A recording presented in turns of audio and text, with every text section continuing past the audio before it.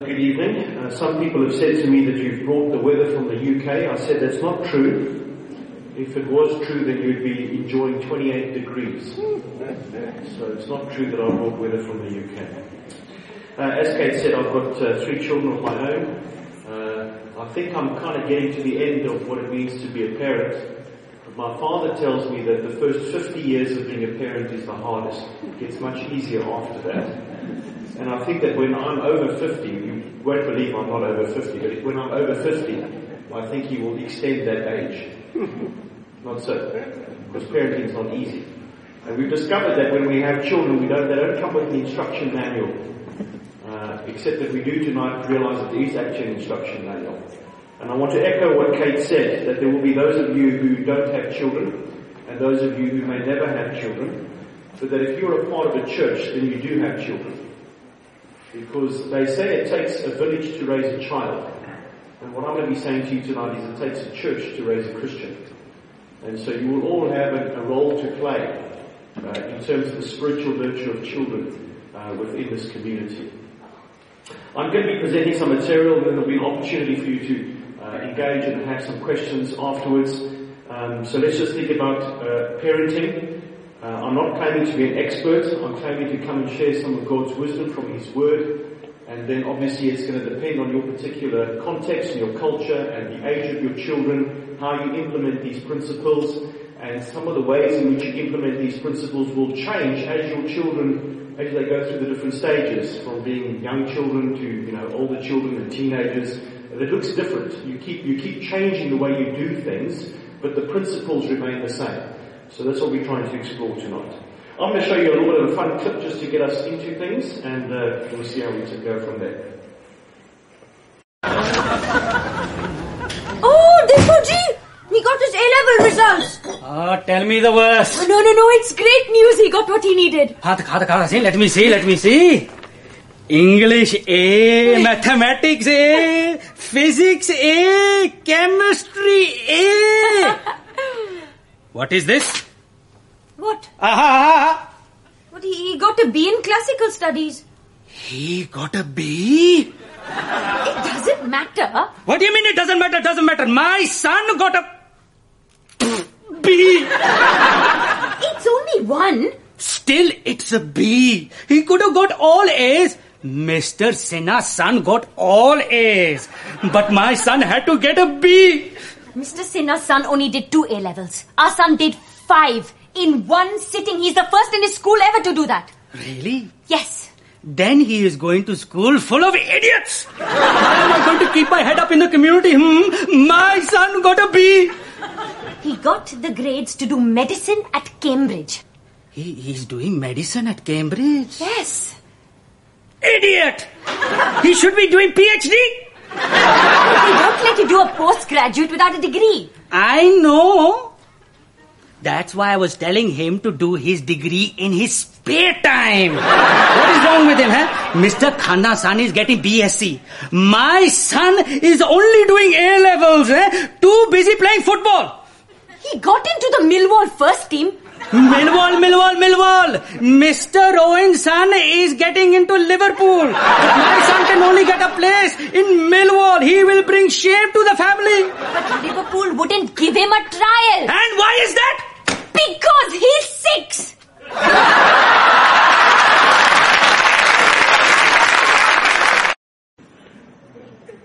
First thing I want to say to you tonight is that parenting is not a competitive sport. And yet you may be forgiven to think that it is a competitive sport the way that people carry on. And I think the first thing we need to acknowledge this evening is that we've got to abandon what I call the cult of comparison when it comes to parenting and our children.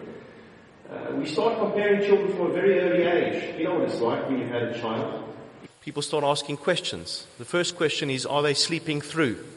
And you know that if you're fortunate that your child is sleeping through, you better not mention it because everybody will hate you that your child is sleeping through and theirs is not. And then we start asking all kinds of other questions, Is the child rolling over? Is the child walking? Is the child speaking? Is the child getting a PhD? And I want to say to you, if you hear nothing else tonight, can you please stop comparing your children? Can you please stop comparing your children with other children? Can you please stop comparing your parenting styles with other parenting styles? Can you please even stop comparing your children within the same family? Because every single child has been uniquely crafted by God in their mother's womb, and they are unique individuals. And every child, we've got 3 very, very different children. They've all responded very differently to different forms of discipline. They all have different interests and different abilities, and no 2 are the same. So if you hear nothing else tonight, could we just stop the cult of comparison?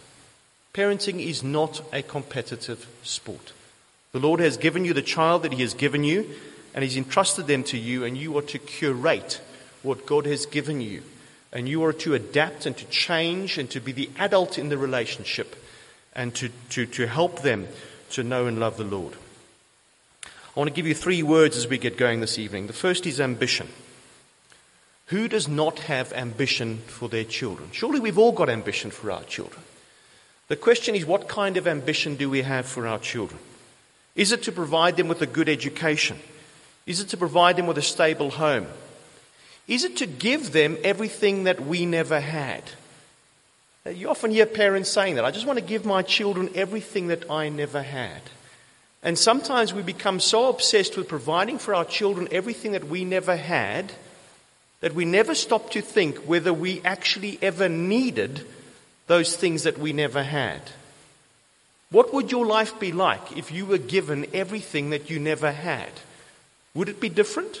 Would you be the same person? Would you be the same character? Just think about that. Do your children really need all those things that you never had growing up? The second word is baggage. We all have baggage. We bring baggage into our marriages and we bring baggage into our parenting. That's just how it is. And we are very, very heavily influenced by the way that we've been parented or not parented. And it has a negative impact. Sometimes we respond by mimicking those things that even we hated growing up. I recall that there were certain things that my father would say to us, and I thought to myself, I will never say those things to my children. And then, a funny thing happens.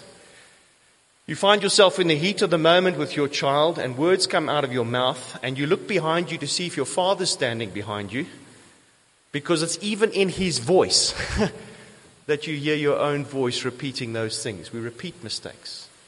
Sometimes we go the opposite way. We try to compensate by doing the opposite. That's certainly true of my wife. She had a mother who used to discipline them through ignoring them. She was a horse trainer, so she was a sort of one of these horse whisperer types. And if the children did wrong, she would actually literally ignore them. There was once when Kim had broken a pot, and her mother found out, and she did not speak to her or acknowledge her presence in any way, shape or form for 2 solid weeks. So how does my wife respond? Well, she does the opposite now. She's constantly trying to keep channels of communication open with our children in a crazy way. I sometimes lose patience and say, we've had enough now. The children just need to obey. We're going to close discussions. There's no need to negotiate any further. But you see, she's responded in that way because of the way that she was parented. And it's worth you thinking about that for yourself. How were you parented and how are you responding? Are you perpetuating these bad things, or are you responding in the opposite way, which may well be good, but may well be detrimental? And how do you as a couple do this? What is the different ways in which either of you were parented? How does that impact how you parent and what your expectations are for each other within the parenting relationship? So ambition and baggage, and the final word is direction. There's a great psalm that says, like arrows in the hands of a warrior are children born in one's youth. Blessed is the man whose quiver is full of them. Now, I think it's very important that we engage with biblical metaphor, okay? He's been giving it a picture here. The picture is of an archer who has arrows in his quiver. And just like an archer or someone at war would want a lot of arrows in his quiver, so the psalmist is saying, blessed is the man who has many children in his quiver. And I think we need to engage a little bit with the metaphor. I don't know if you've ever done any archery. My brother at one point had a compound bow, which was a lot of fun to play with in his back garden. And it's interesting. Archery is a very interesting thing. You see, you pull the string back and you aim, and then you release the arrow. And how well you have aimed actually only becomes evident in the future. So when you actually go up to the target to see where you have aimed, where the arrow has landed, is an indication of how well you've aimed over here. And a small movement here makes a very big difference over there. But the reality is that we need to be aiming. And I think parenting is a lot like that. Parenting is simply us taking these arrows that God has given us, and we are aiming them in a particular direction. And the reality is that once you let that arrow go, you no longer have control over its flight. And there are many other factors that will come to play. There's a thing called gravity that will make the arrow fall. There's a thing called wind that will push it to one side. And that is the reality with our children. As our children are growing up in our homes, that is us pulling the bowstring back and aiming them in a particular direction, and then we are unleashing them on the world. And there will be a lot of things that happen to them in the world that affect their flight and affect their faith. And many of those things we don't have control over. But we do have control over whether or not we are aiming. You see, you can't pull a bow like this and shoot it up randomly in the air and hope it's going to hit the target over there. Unless you have actually specifically trained that arrow on the target and then released it, you're not really doing archery. And I think it's a wonderful picture of parenting. Because I think there is so much that happens to our children in this world over which we have absolutely no control. And when you release them on the world, you've got no control. They become independent spirits. They do their own thing. They are sinners in their own right. They do stupid things. And you are not responsible for those things. But your responsibility is to take aim. So how do we take aim? Well, this is the biblical mandate for parents. This is what God calls parents to do in Deuteronomy chapter 6. He says, "Hear, O Israel, the Lord our God, the Lord is one. You shall love the Lord your God with all your heart and with all your soul and with all your strength. These commandments that I give you today are to be on your hearts. Impress them on your children. Talk about them when you sit at home and when you walk along the road, when you lie down and when you get up. Tie them as symbols on your hands and bind them on your foreheads. Write them on the doorframes of your houses and on your gates." That is the command. That is the mandate for parents. The parents are to pass on the commandments of God to their children. That is a parental responsibility.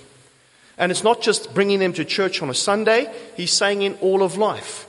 When you rise up, when you go along the path, speak to them about the things of the Lord. Take the opportunities that the world provides us to speak to our children. He uses a strong word there. He says you are to impress them upon your children. When you impress something, it leaves a mark. It leaves an impression. That's the point. It's a deliberate action to leave an impression.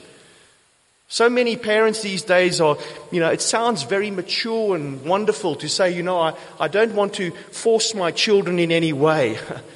I want them just to make their own decision, to decide for themselves. It sounds wonderful. It sounds so mature. But we don't do that when they've got a raging fever at 3 o'clock in the morning, do we? You don't take the little sweetheart with a raging fever to the medicine cabinet and say, "My darling, which medicine would you like? Would you like the strawberry flavored one? The banana flavored one? Which one do you want? Oh, that one's a little bit bitter. It's probably the best thing for your fever, but, it's a little bit bitter, so maybe you shouldn't have that one." Do you do that? No, you don't. No, let's be honest. At risk of being arrested for child abuse, sometimes it takes two parents to get the medicine down the throat, doesn't it?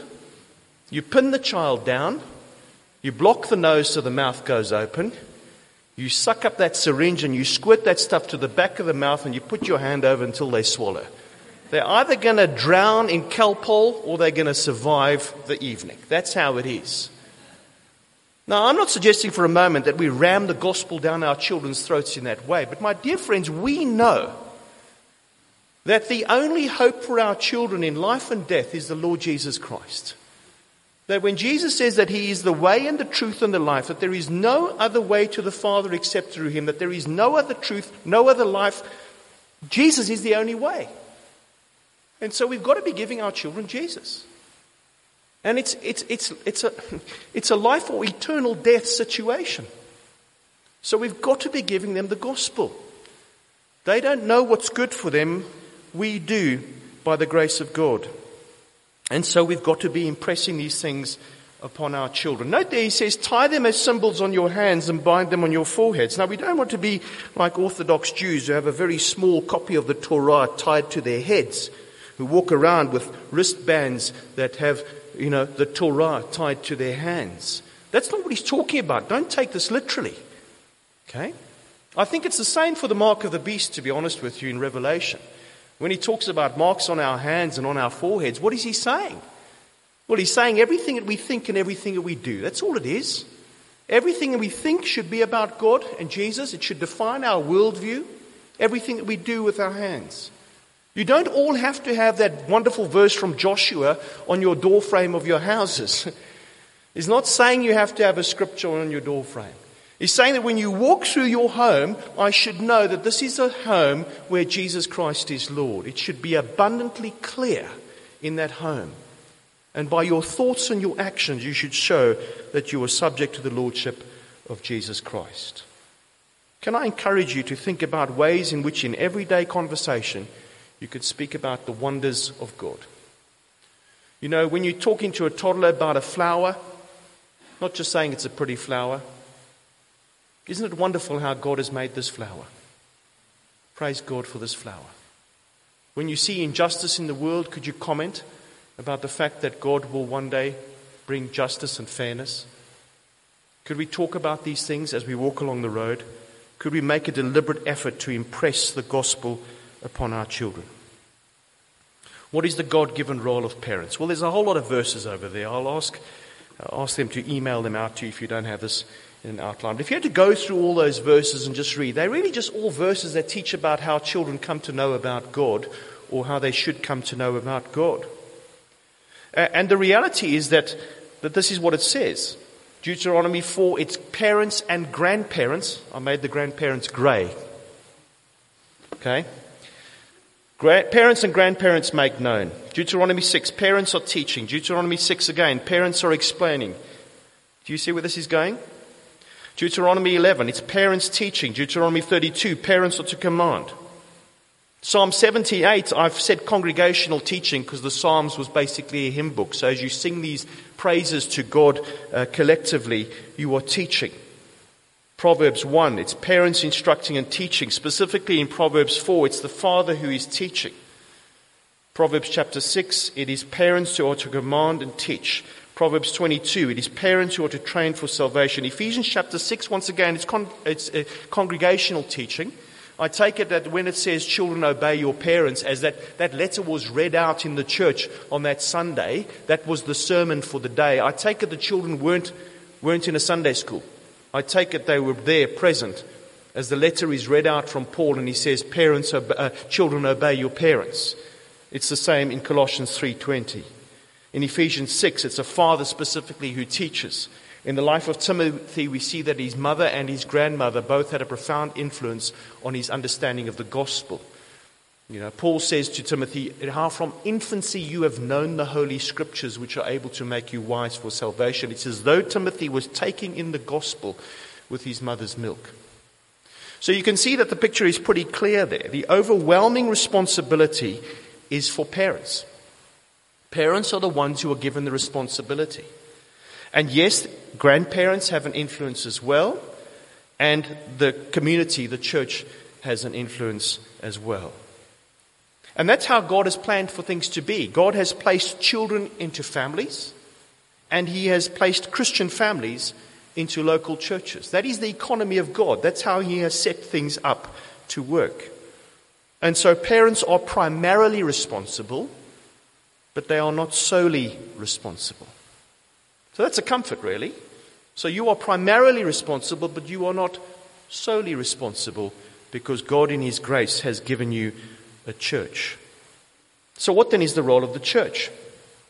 Well, Ephesians chapter 4 says the following, says, so Christ Himself gave the apostles, the prophets, the evangelists, the pastors and teachers to equip His people for works of service so that the body of Christ may be built up until we all reach unity in the faith and in the knowledge of the Son of God, and become mature, attaining to the whole measure of the fullness of Christ. What is the role of the church? The role of the church is to equip God's people for works of service, for the work of ministry. It's the role of the pastor-teacher. That's sort of, there's no definite article in the Greek. It's not a pastor and a teacher. It's the pastor-teacher. I take that to mean full-time church workers. I take it to mean the likes of Royden, who comes up here and preaches and equips you for works of service. It's not for the church staff to do the works of ministry. It's for you to do the works of ministry.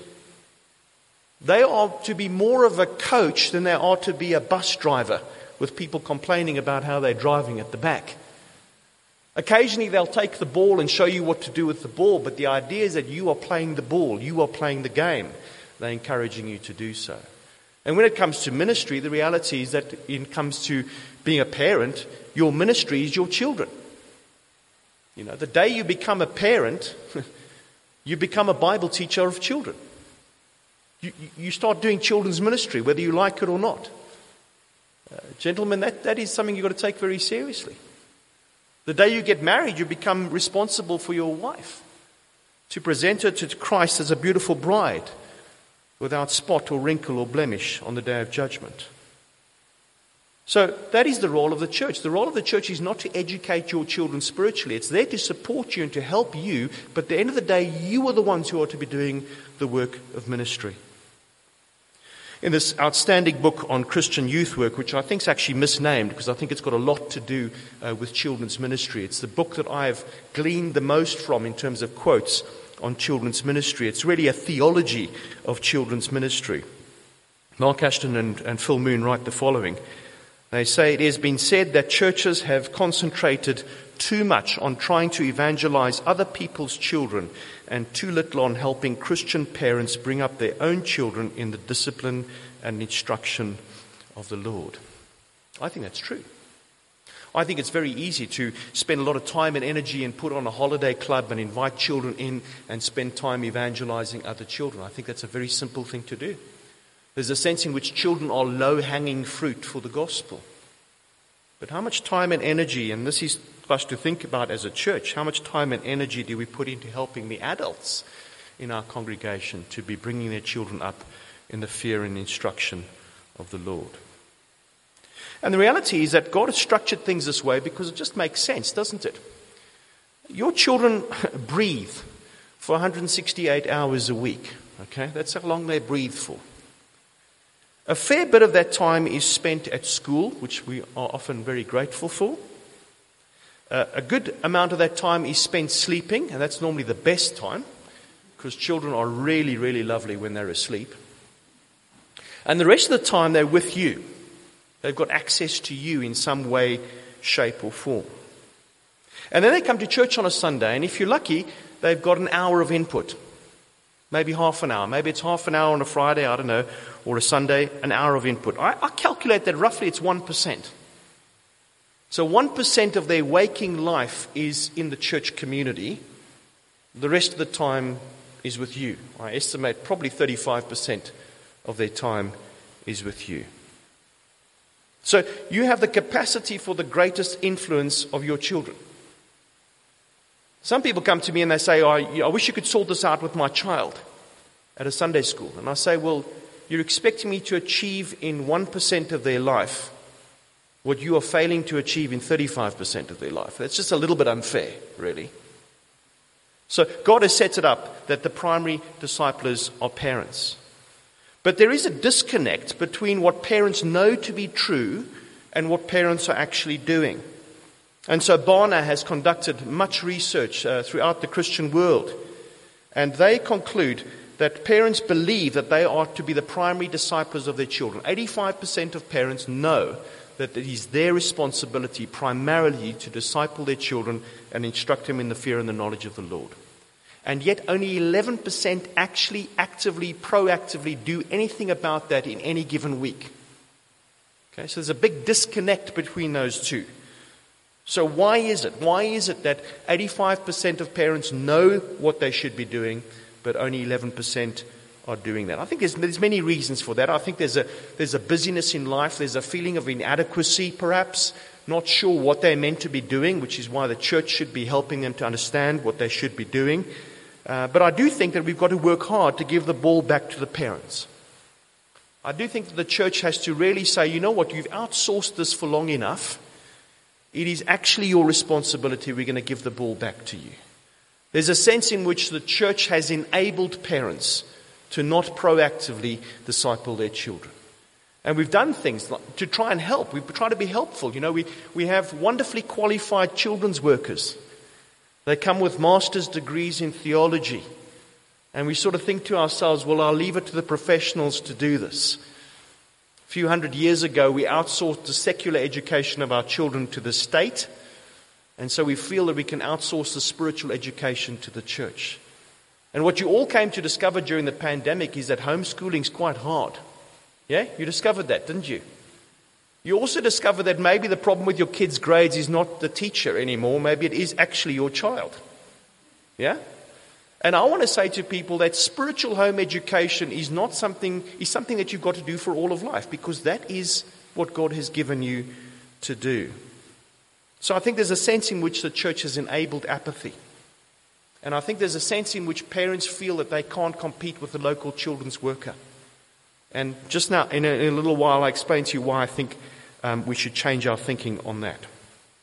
So, the first thing I want us to think about is, how do we connect with our children? Okay, if we know that we need to be doing this, how do we go about doing this? What does this look like in practice for the average parent? Well, can I say to you, the first thing you need to do is to pray for and with your children. I hope that you are praying for your children. Not just praying for their situation, but praying for their soul. Praying, acknowledging that they are sinners in their own right, that they are born into this world under the wrath of God, that they face an eternity separated from God unless He rescues them by His grace. Are you praying for your children to be converted? Are you praying for God to do that miracle in their life that is necessary for them to put their trust in Jesus? Are you doing that? Are you pleading with God that He would do that? Secondly, are you praying with your children?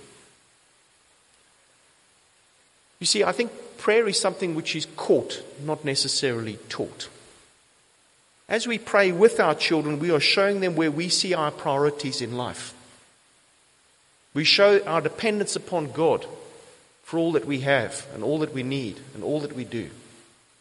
We should be praying for our children. We should be praying with our children. They should know that you are people who depend fully upon God for all that you have and all that you need in this life. Secondly, will you read the Bible with your children daily? Will you read the Bible with your children? Now, this is where it gets scary, especially if you know that the children's worker in the church is a master's degree student who just come from Bible college and a brilliant theological mind. And they come up and they do a children's talk on the stage, complete with amazing props. And it's just brilliant. It's absolutely brilliant. In fact, you learn so much theologically from this person doing this wonderful presentation on stage. And then you say to yourself, am I expected to do that at the breakfast table every morning? And the answer is no. You're not expected to do that at the breakfast table every morning. You see, I imagine that you sometimes have family gatherings. I mean, a Christmas gathering. Do you have a special meal at Christmas? The extended family all come around. We all pretend to love each other on that particular day. Someone has lovingly prepared a meal, perhaps planned a week in advance, and carefully cooked the meal and lovingly prepared the meal, and you sit down and you feast together as a family, don't you? Well, that's what a church service is. That's what a Sunday school lesson is. That's someone who has spent the week digging into God's Word, carefully preparing God's Word so that what they dish up for you as a gathered community, as the extended community of God's people, is a wonderfully nourishing meal. But you don't have that meal every single day. You have it when the family gathers. What do you feed your child every day? Well, you give them a bowl of porridge or a slice of toast and you send them to school, don't you? That's what you do. But you do that every day because you know that unless they have something every day, they will not survive. And so really all that God is asking you to do is to give your children a daily slice from the bread of life. And this is something that anybody can do. Anybody can pick up Mark's Gospel, and I call it reading between the headlines. You know, the Bible's helpfully given you some bold headings. Could you read the 5 or 6 verses between the headlines? Could you pick out one thing wonderful we learn about Jesus and give thanks for that? Could you do that? How long would that take? Does it take an hour of preparation?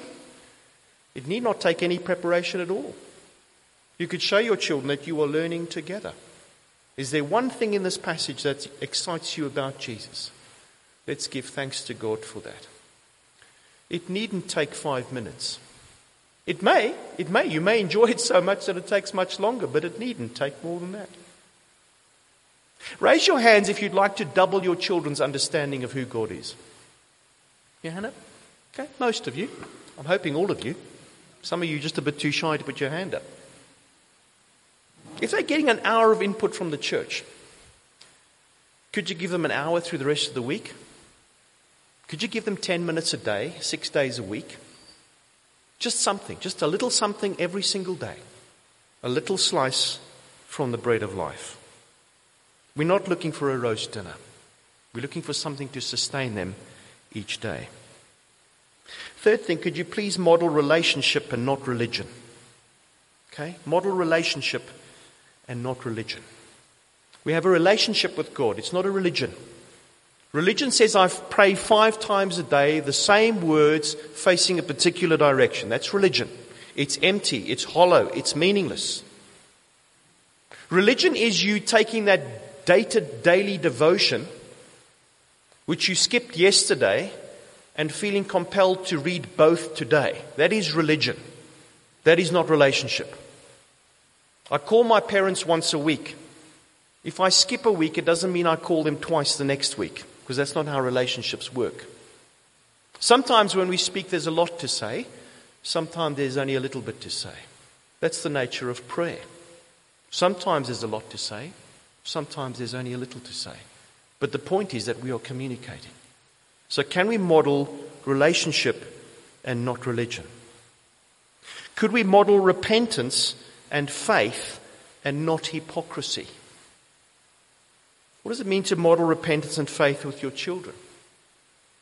Well, it means that I'm showing them that I'm a sinner saved by grace, dependent totally upon the blood of Jesus for my salvation, and that I am someone who gets it wrong. I've got to model to my children what it means to admit my sin and seek forgiveness. If I don't do that, they will never know what that looks like. And so there are times when I need to apologize to my children. There's a generation who believe that you never apologize to a child. There are certain cultures that believe that if I apologize to a child or admit that I've done wrong, that I lose my authority. And both of those are absolutely wrong. In a room this size, given statistics, there will be some of you who were hurt by an adult when you were a child. Perhaps in a terrible way. An adult who never apologized or admitted the wrong that they had done to you. Can I ask you, if you think about that person now, what do you think of them? If that person had apologized, if they had admitted that they had wronged you and sought forgiveness, would you think more of them now or less of them now? I guarantee you would have thought more of them. We never think less of people who have the courage to admit that they're wrong and seek forgiveness. And I find that I'm apologizing to my children all the time. And it's necessary and it's right. And I want to say to you that if you've got children who are even grown up and perhaps out of the house, and there's an apology which you have left unsaid, that this is a classic case of better late than never. It is never too late to say to your children, I've wronged you, I'm sorry, please forgive me. To model repentance and faith in that way is a remarkable thing to do. And in that way, we don't breed hypocrisy. There is no bitterness. I think that's what Paul is talking about. Do not embitter your children, he says to the fathers. Don't be the hypocrite. Be the one who models the gospel and be prepared to say sorry. Could you spend time with your children? Are you spending time with your children?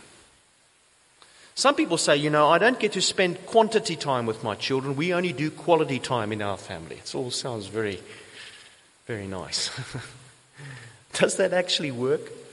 Are you able to schedule time in your Outlook diary for quality time with your children? I mean, they've all got these fancy devices these days. Are you able to send your 5-year-old a notification on their iPad to say scheduled quality time?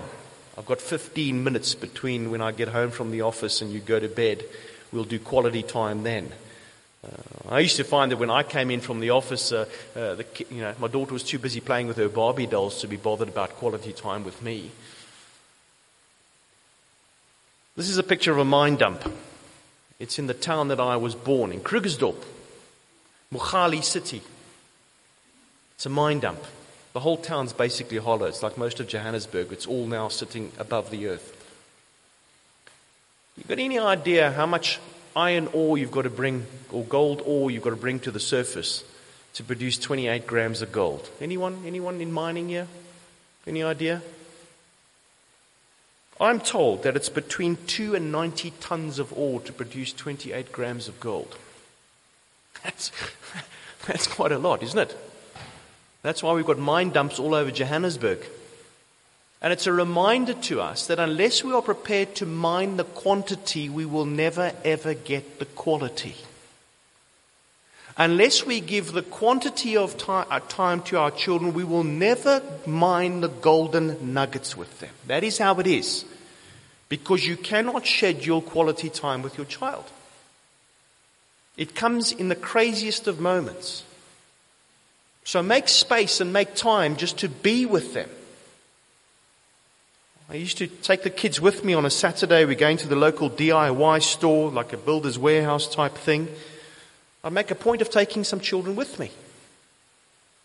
It's much quicker to get the shopping done without children, let's be honest. But there's time in the car, there's time there. I especially want to do, we've got 3 children, they're very different in personality. There will always be a child that dominates in the relationship. There will always be one who's a lot quieter. If you take turns with those children to take them with you, even the ones who are quiet get opportunities to speak. And it's in those moments that I find putting out the quantity time that the golden moments come. We were forced to move further away from church. We're committed to our local church, but it's a 30-minute drive now. It's not 5 minutes. And I've discovered the joy of a 30-minute drive with teenagers. Because when you pick them up from youth group and you say, how was youth? My teenagers have discovered that it takes a lot longer to say fine in 30 minutes. You've got to find some other stuff to talk about. Because we've got 30 minutes together in the car to discuss and to engage. Could you make time with your children? And when you are spending time with your children, can I ask you, are you there present with them in the moment? Or are you distracted in some way? Is your mind elsewhere? Are you there with them? Now it's hard to engage in a conversation with a 5-year-old, isn't it? It's hard to make conversation with the 5-year-old. It really is. But it is my experience that unless you are prepared to engage them in conversation at the age of 5, don't ever think that they're going to speak to you beyond the age of 16. Don't expect you to all of a sudden have a wonderful relationship where you're relating. You've got to make the space when they are younger. You've got to model this when they are younger. For us, our family mealtime is our time to connect. We don't have screens at the table. We don't eat in front of the TV. Our dinner time is where we connect as a family. I've had to teach my children that mealtime is not just about getting food into your gob. It's about connecting as a family. That's where we connect as a family. That's where we spend time discussing with each one what was good today, what was bad today, what was ugly today. We go around the table, we share. We're at the stage now, our children are slightly older, where, we could spend an hour or more at the dinner table, long beyond when we've all finished our meal, except our youngest. He's a painfully slow eater. Okay? We're not really waiting for him to finish. We're just enjoying company together.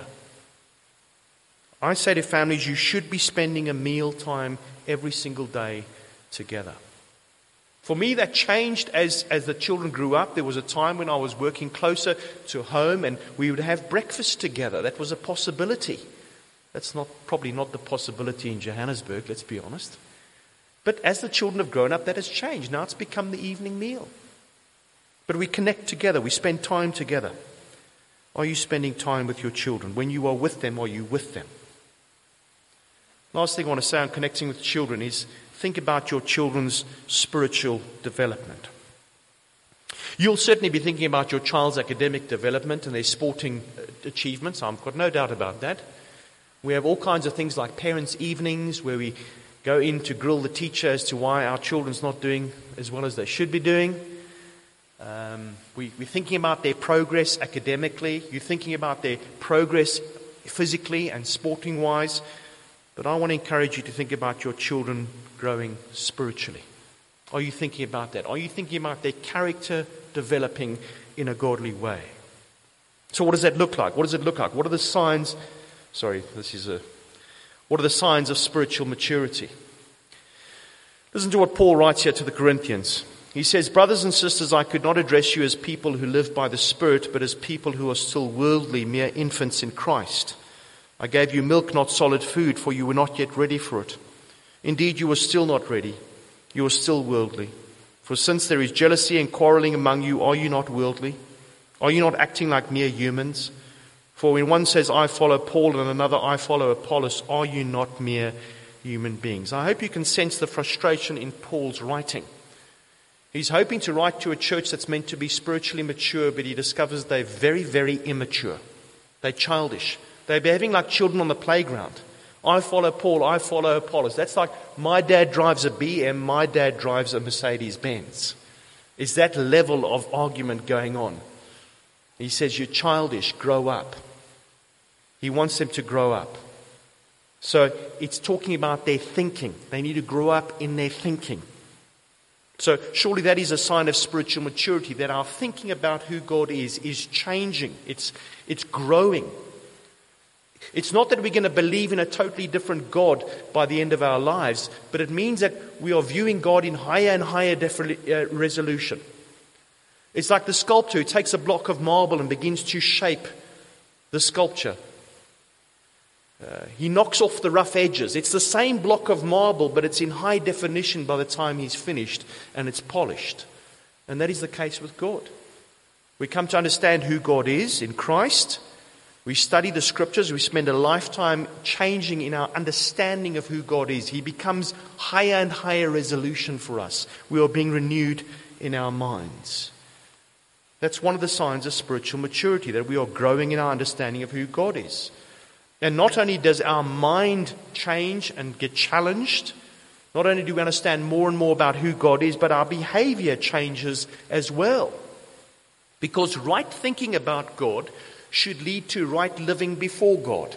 Okay? Those two things should always be connected. And Paul does that in his epistles. For the most part, in most of his epistles, he's addressing wrong practice in the church by first addressing theology in the church. Now, it's not always the case like that, but it's often the case like that. So mostly, the first half of Paul's letters is theology, and the second half is theology applied. So as our mind changes about who God is, as we are renewed in our minds, it should affect our behavior. Are you seeing that in your children? Are you looking for that in your children? And as you're thinking about your children's behavior, are you trying to look behind and say, well, what is the spiritual thing that they're not getting that is causing this behavior? Okay? Because at the end of the day, you can't teach morality to children for the sake of morality. Their minds have got to be changed. Their hearts have got to be changed by the gospel to produce the change in behavior. So just think about your child's behavior. What aspect of their behavior are you struggling with? What is it that needs work? How can we take the truth about God and apply it to that particular behavior so we can change the mind, change the heart, and change the behavior? Do people have a thirst for God's word? That is a sign of spiritual maturity. People who crave God's word 2 Peter says that we should crave God's word like a newborn baby craves spiritual milk. We should be longing for God's word because it's by God's word that we are nourished and we grow spiritually. And if God's word is the primary way in which he speaks to us, then we've got to respond to him, and we do so in prayer. And our prayers really ought to reflect what we've learned from God. So if what we've learned from the Bible is one side of the conversation, then the other side of the conversation is me speaking back to God. And it should look like that. And that's what you want to try to model for your children. So you've read something in the Bible this morning. Can you say something back to God in your prayer that says, I've heard what you've said? Because that's how relationships work, isn't it? So Kate's over here and she says to me, I say, Kate, how's it going? She says, actually, it's not really going very well. I've got a doctor's appointment tomorrow. There's something that I'm very, very concerned about. What would you think if the next words out of my mouth were, it's quite cold today, isn't it?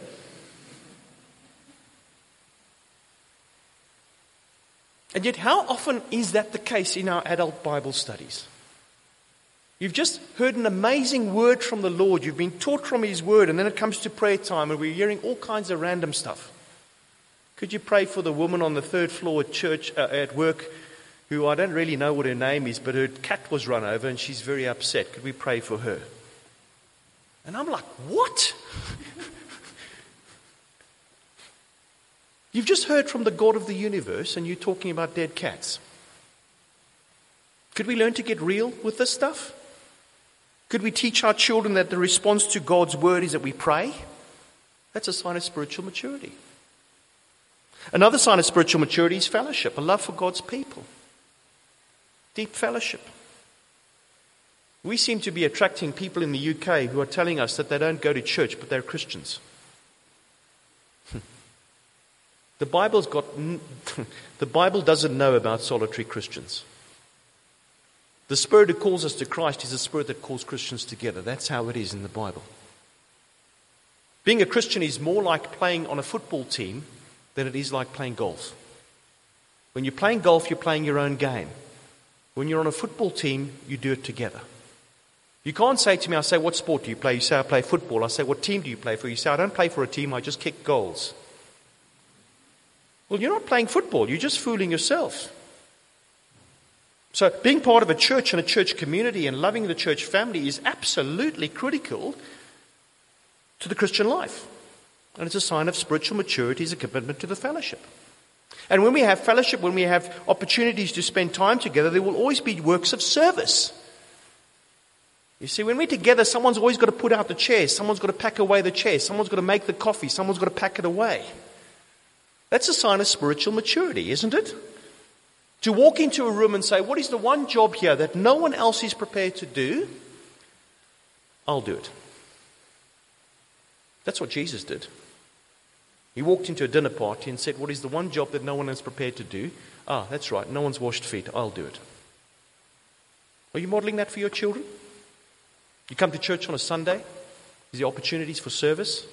Are you taking your children alongside you to serve? Are there pamphlets that need to be picked up? Christchurch Midrand is famous for reams of paper on your chairs. Have you stopped that? Or is that... You have? Oh, what a shame. What a shame. It was the number one opportunity for children to serve was to pick up reams of paperwork. We were never accused of not communicating, so that's a good thing. Are there other jobs that your children could do with you at church? Could you model for them what it means to love the body of Christ and to serve the body of Christ? Another sign of spiritual maturity is evangelism. You see, when Jesus calls the disciples, he says, come and follow me, and what? And I will make you fishers of men. So part of being a disciple is calling other people to be disciples.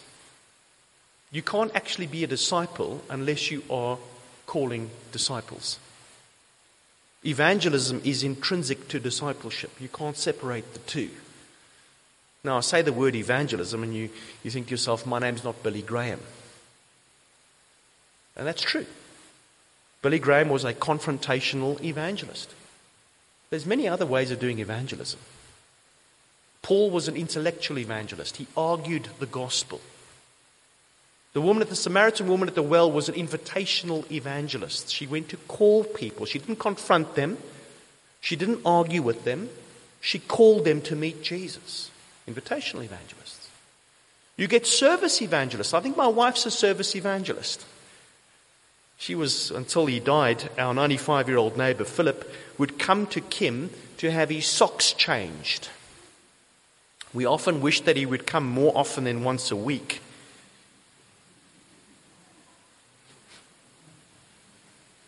She used to take him shopping as well to the local supermarket. Philip had bowel cancer. He was double incontinent. I won't explain exactly what that means. But I had to clean the car seats every week. When you are bent down there changing an old man's socks, you can say anything you like to him about the gospel. He's coming back next week. She would say things to him like, Philip, the only problem with our relationship is that it's not going to last beyond the grave. Because you don't trust Jesus. Philip, Easter's coming up. It's a very, very important time in the church calendar. Have you thought about going to church? Philip will be back next week. Service evangelism. Okay, so different ways of doing evangelism. But the point is we're calling people to Jesus. Okay? Are we modeling that? Are we showing that to our children? So, just some signs of what it might look like for spiritual maturity. These are the kinds of things I'm looking for in myself. These are the kinds of things I'm looking for in my children. Is their understanding of God growing? Is it affecting the way that they behave?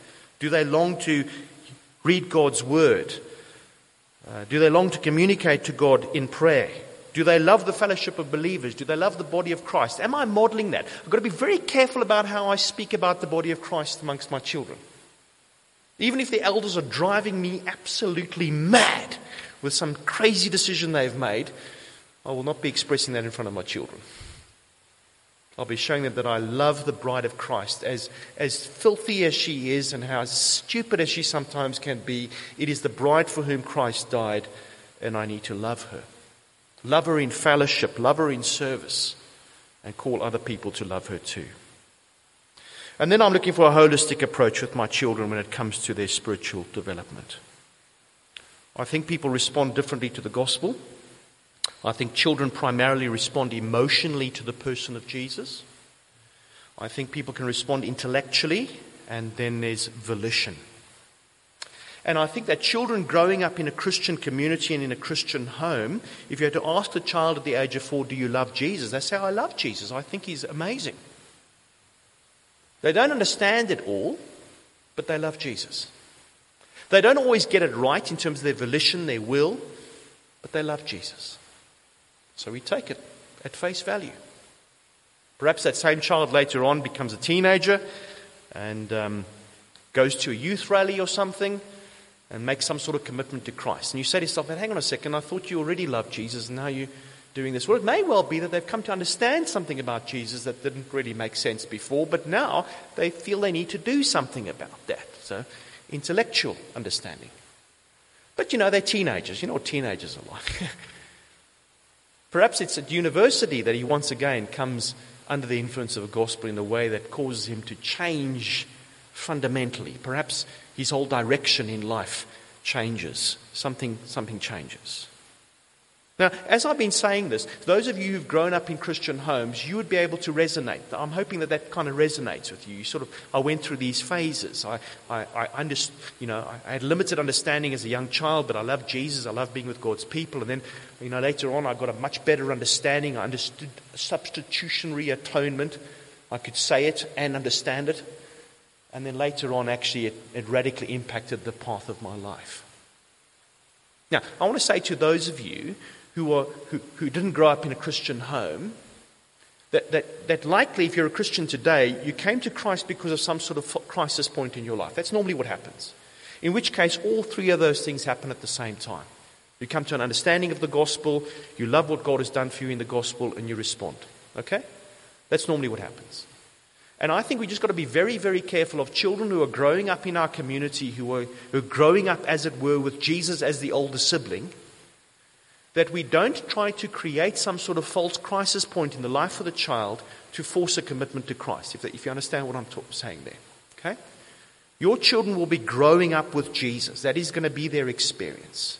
And it's going to be long, slow, patient discipleship as they learn gradually who Jesus is. My daughter's the older of the siblings. She knows a time when the boys didn't exist. She sometimes wishes that was still true. The boys have never known a time when Emma wasn't around. And there's a sense in which your children growing up in a Christian home will be growing up with Jesus. Jesus has always been in your home, I hope.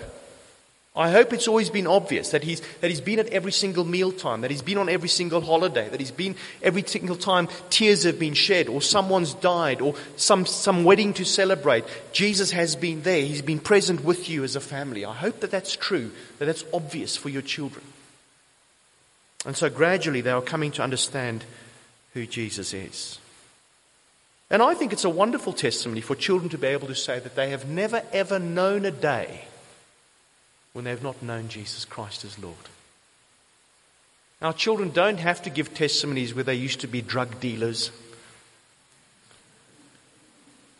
You know those testimonies? Yeah, we emphasize how absolutely rotten someone was in order to show how wonderful God's grace is. I don't think we have to have that kind of testimony. I think it's wonderful if your children grow up and say, I never ever knew a day when I did not know and love Jesus. And they're going through this process. So just understand, for your children, this could be the process. Do they love Jesus? Do they understand what Jesus has done for them? Are they living the life that He's calling them to live? And for each of those stages, I'm trying to show them how my love for Jesus is connected to my obedience. So Paul says in Romans chapter 1 verse 5, he's come to call the Gentiles to the obedience that comes from faith. Faith doesn't come from obedience. Obedience comes from faith. So I've got to show my children the connection. If you love Jesus, you trust Jesus. If you trust Jesus, you obey Jesus. Yeah? And the same, so maybe a child maybe they're stuck up a tree or something. They climbed up a tree. They don't know how to get down. They call for help. You come, you say, jump, I'll catch you. They say, they're a bit nervous. You say, I love you. I won't let you get hurt. Jump, I'll catch you. So because they know that I love them, they trust me, they obey me. For perhaps a teenager thinking about all these things about God and Jesus, and they've always got lots of questions, I say to them, what do you know about Jesus? Does what you know about Jesus cause you to trust Him? If you trust Him, will you obey Him? And what do people need to know about Jesus? Well, there's only really two things I think you need to know about Jesus. The one is He can deal with your sin problem. The other thing is that He can deal with your death problem. I think beyond that, you don't need to know much more. Okay? So Martin says he's going to give me a lift tonight. What do I need to know about Martin? Well, where do I begin? I need to know that Martin's got a car that can drive. I need to know that Martin can drive. I don't need to know the color of the car. I don't need to make the make of the car. I don't need to know when it was last serviced. I don't need to know what the 0 to 100 spec is of the car. I just need to know two things. Does it drive? Can Martin drive? I say to people, same with Jesus. There's a lot that you don't need to know about Jesus.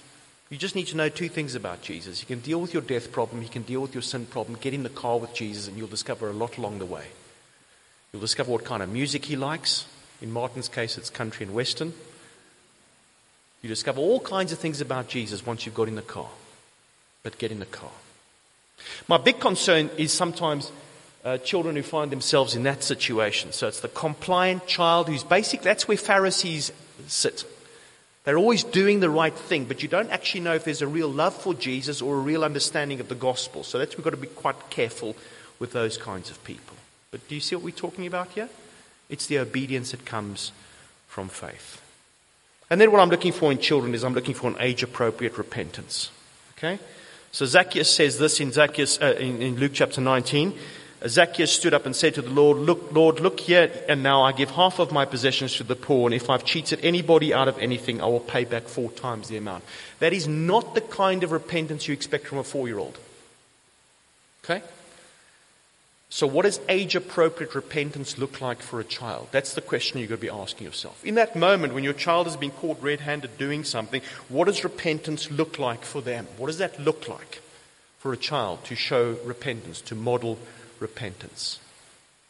Quick story. There was a kid called Kyle. He was about 10 years old. He was in our youth group back in Krugersdorp days. And his mother came to me one Sunday and said, what did you teach on Friday at Kids Club? And I was sort of a little bit nervous when parents come to question you. You sort of want to know, what is the question behind the question? She said, no, it's all good. Let me explain to you that Kyle had a very difficult relationship with his stepfather. They were always at each other's throats. And so Kyle, when he was at home, used to spend his life in his bedroom with a sign on the door that said, no entry. Kyle came home on Friday evening, and Pen tells me that what happened was she could see that he was trying really hard. He spent the evening with them, and he was trying really hard not to take the bait, not to argue, just to be a much more compliant child and to try and keep the peace. And when she went to bed that night, she noticed that his door was standing open, so she decided to go in and check if he was okay. And the first thing she noticed was that the sign on the door that said no entry had been removed. And he'd made a new sign before he went to bed that said, all welcome. Do you think he's on drugs? No, Penny, I don't think he's on drugs. My understanding is that probably I hadn't taught about your relationship with stepfathers on Friday. I said my understanding is that he's probably understanding that being reconciled to God vertically and understanding the gospel means that he now needs to reach out and reconcile horizontally. And so what does repentance look like for a 10-year-old boy? Well, he changes the sign on the door. So you ask yourself the question, what does it look like for your child to repent? And then you ask the question, are they moving towards the cross or away from the cross? By their behavior, their actions, their words, their question, are they moving towards the cross or are they moving away from the cross? Which direction are they going? What does that look like? That's what you're asking. We're going towards the cross or away from the cross. Okay? 2 quick examples. I'm sorry that I'm using my own children. They're the ones that I'm most familiar with. Okay? When my daughter came to me at the age of 8 and said, Dad, can I get a real Bible for Christmas? Okay, by that she meant one with just words and no pictures, the ones that we were using at Sunday school. I do 3 things. Okay? The first thing I do is I kick myself. Because when she outgrows her clothes, I buy her bigger clothes. I'd never thought that I should have bought her a bigger Bible. Okay? The second thing I do is I say, we don't have to wait for Christmas. A Bible is an everyday present. Let's go and choose one now. Would you like it to be pink or green or purple? Okay? The third thing I do is that in my mind, I say to myself, I've got an 8-year-old girl who's thirsting for God's word. What a joy. Isn't that a joy? Do I give her Bible and do I glue the Song of Solomon together and say you can read that when I'm dead? I say, I'm delighted that you want to read God's word. I'm delighted. And in my mind I say, I've got a child who wants to read God's word. At the age of 6, my son, we were on a ferry going on holiday in Europe. You know, it's wonderful. You can put a car on a boat. South Africans marvel at this, but it's true. It happens. And as the boat sort of moved off the dock, my son said, what if the ship sinks? I said, well, you know, it's a possibility. By the way, children by the age of about 6 or 7 obsess about death. So I said to him, well, if we know Jesus, and we love and know Jesus, then he's dealt with our sin problem, he'll deal with our death problem, yeah? We'll be okay. If we know Jesus. I always put the if in, because I don't really know where he stands. If we know Jesus. So that was fine. That was good enough. A few weeks later, we were on a plane, pushing back. When a plane taxis to take off, it's very quiet. Have you noticed that? Everybody's very nervous. Aiden again. What if this plane crashes? Loud enough for everybody to hear. And you can feel people's ears are sort of straining towards you because they want to hear the answer to this. I said, you know, you said that about the ferry a few weeks ago. I remember that. Can you remember what I said? He said, you said if we know and love Jesus, it's not a problem because he's dealt with sin and he'll deal with our death. I said, what applies to boats applies to planes. 6 months later, he's now 7. We're on a train. We're heading towards London. He's got his knees on the seat. He's looking out. He sees a cemetery. He says, what's that? I said, it's a cemetery. He says, what's that? I said, it's where they bury dead people. He says, you know, I used to be afraid of dying. I said, oh, really? He says, yes. I said, are you still afraid of dying? No. I said, and what's made the difference? He says, I know Jesus as my friend. He's dealt with my sin problem. He'll deal with my death problem. I'll be okay. Now, what do I do with that? What is that going to look like in 10 years' time? I've got no idea. But at that point in time, I've got a 7-year-old boy who believes that he can face death with confidence because of a relationship that he believes he has with Jesus. I'll take that to the bank. And I'll warmly encourage him on his spiritual walk. That's what I'm trying to do. He's moving towards the cross. Now, in the last 10 years, there's been some bumps along the way. But by God's grace, he's requested baptism. And he continues to walk with Jesus. What was it going to look like for my daughter 10 years down the line when she asked for a Bible? Well, at the time, I don't know. But I warmly encourage her in her walk. And at the age of 21, soon, she continues to trust Jesus. And I don't take that for granted in any way. I never take that for granted. But I thank God that it's true. So finally, as we close, how can you connect with your children's ministry? Because you're in partnership with your church. And I hope you're leaning on your church. I hope you're seeing your church family as a partnership in bringing your children up. You're not trying to go Lone Ranger and do it solo. Please don't do that, okay? You're not meant to. You're meant to do it in partnership. Don't renege on your responsibility. Take your responsibility seriously, but recognize that you're part of a family. Okay? There'll come a time in your children's life when actually other Christian people, older Christian people than your children, actually will become very significant in your children's lives. Through those teenage years when they don't really want much to do with you, are there significant adults in the local church who will take them under their wing and disciple them in that way? You need the church family for that. Okay? So, how do you do that? Well, the first thing, can you pray for the children's ministry team at your church? Could you do that? Do you even know who the people are who teach your children week by week? Do you know who they are? If you don't, then you should get to know who they are, and you should pray for them, and you should love them, and you should thank them. Express your appreciation to them. Okay? Secondly, can you please be regular in your attendance at church? Don't be these fair weather Christians. Don't look out and say, the weather's good. I think we'll go out to the Vaal or wherever we're going to go this weekend. Please don't be those kinds of people. Be people who commit that church is the priority. It is a standing commitment every single week at the same time, every single week of the year, unless you are out of the province. And we've seen people, when I was involved in children's ministry, we've seen people do this. They buy the boat. Go to the Vaal for the weekend. Starts out, it's Friday afternoon, they're back Saturday, they're at church on Sunday. Then eventually it's, we may as well stay another day. We'll get back in time for the evening service. Not long, you don't see them at all, they're gone. Please don't be those people. Be people who come, who committed. You say, every single Sunday we are to be found in church. There's nowhere else to be. Where else is there to be? This is the priority. It's a standing commitment every single week. Be regular in your attendance. Take an interest in the program. Find out what they've been learning.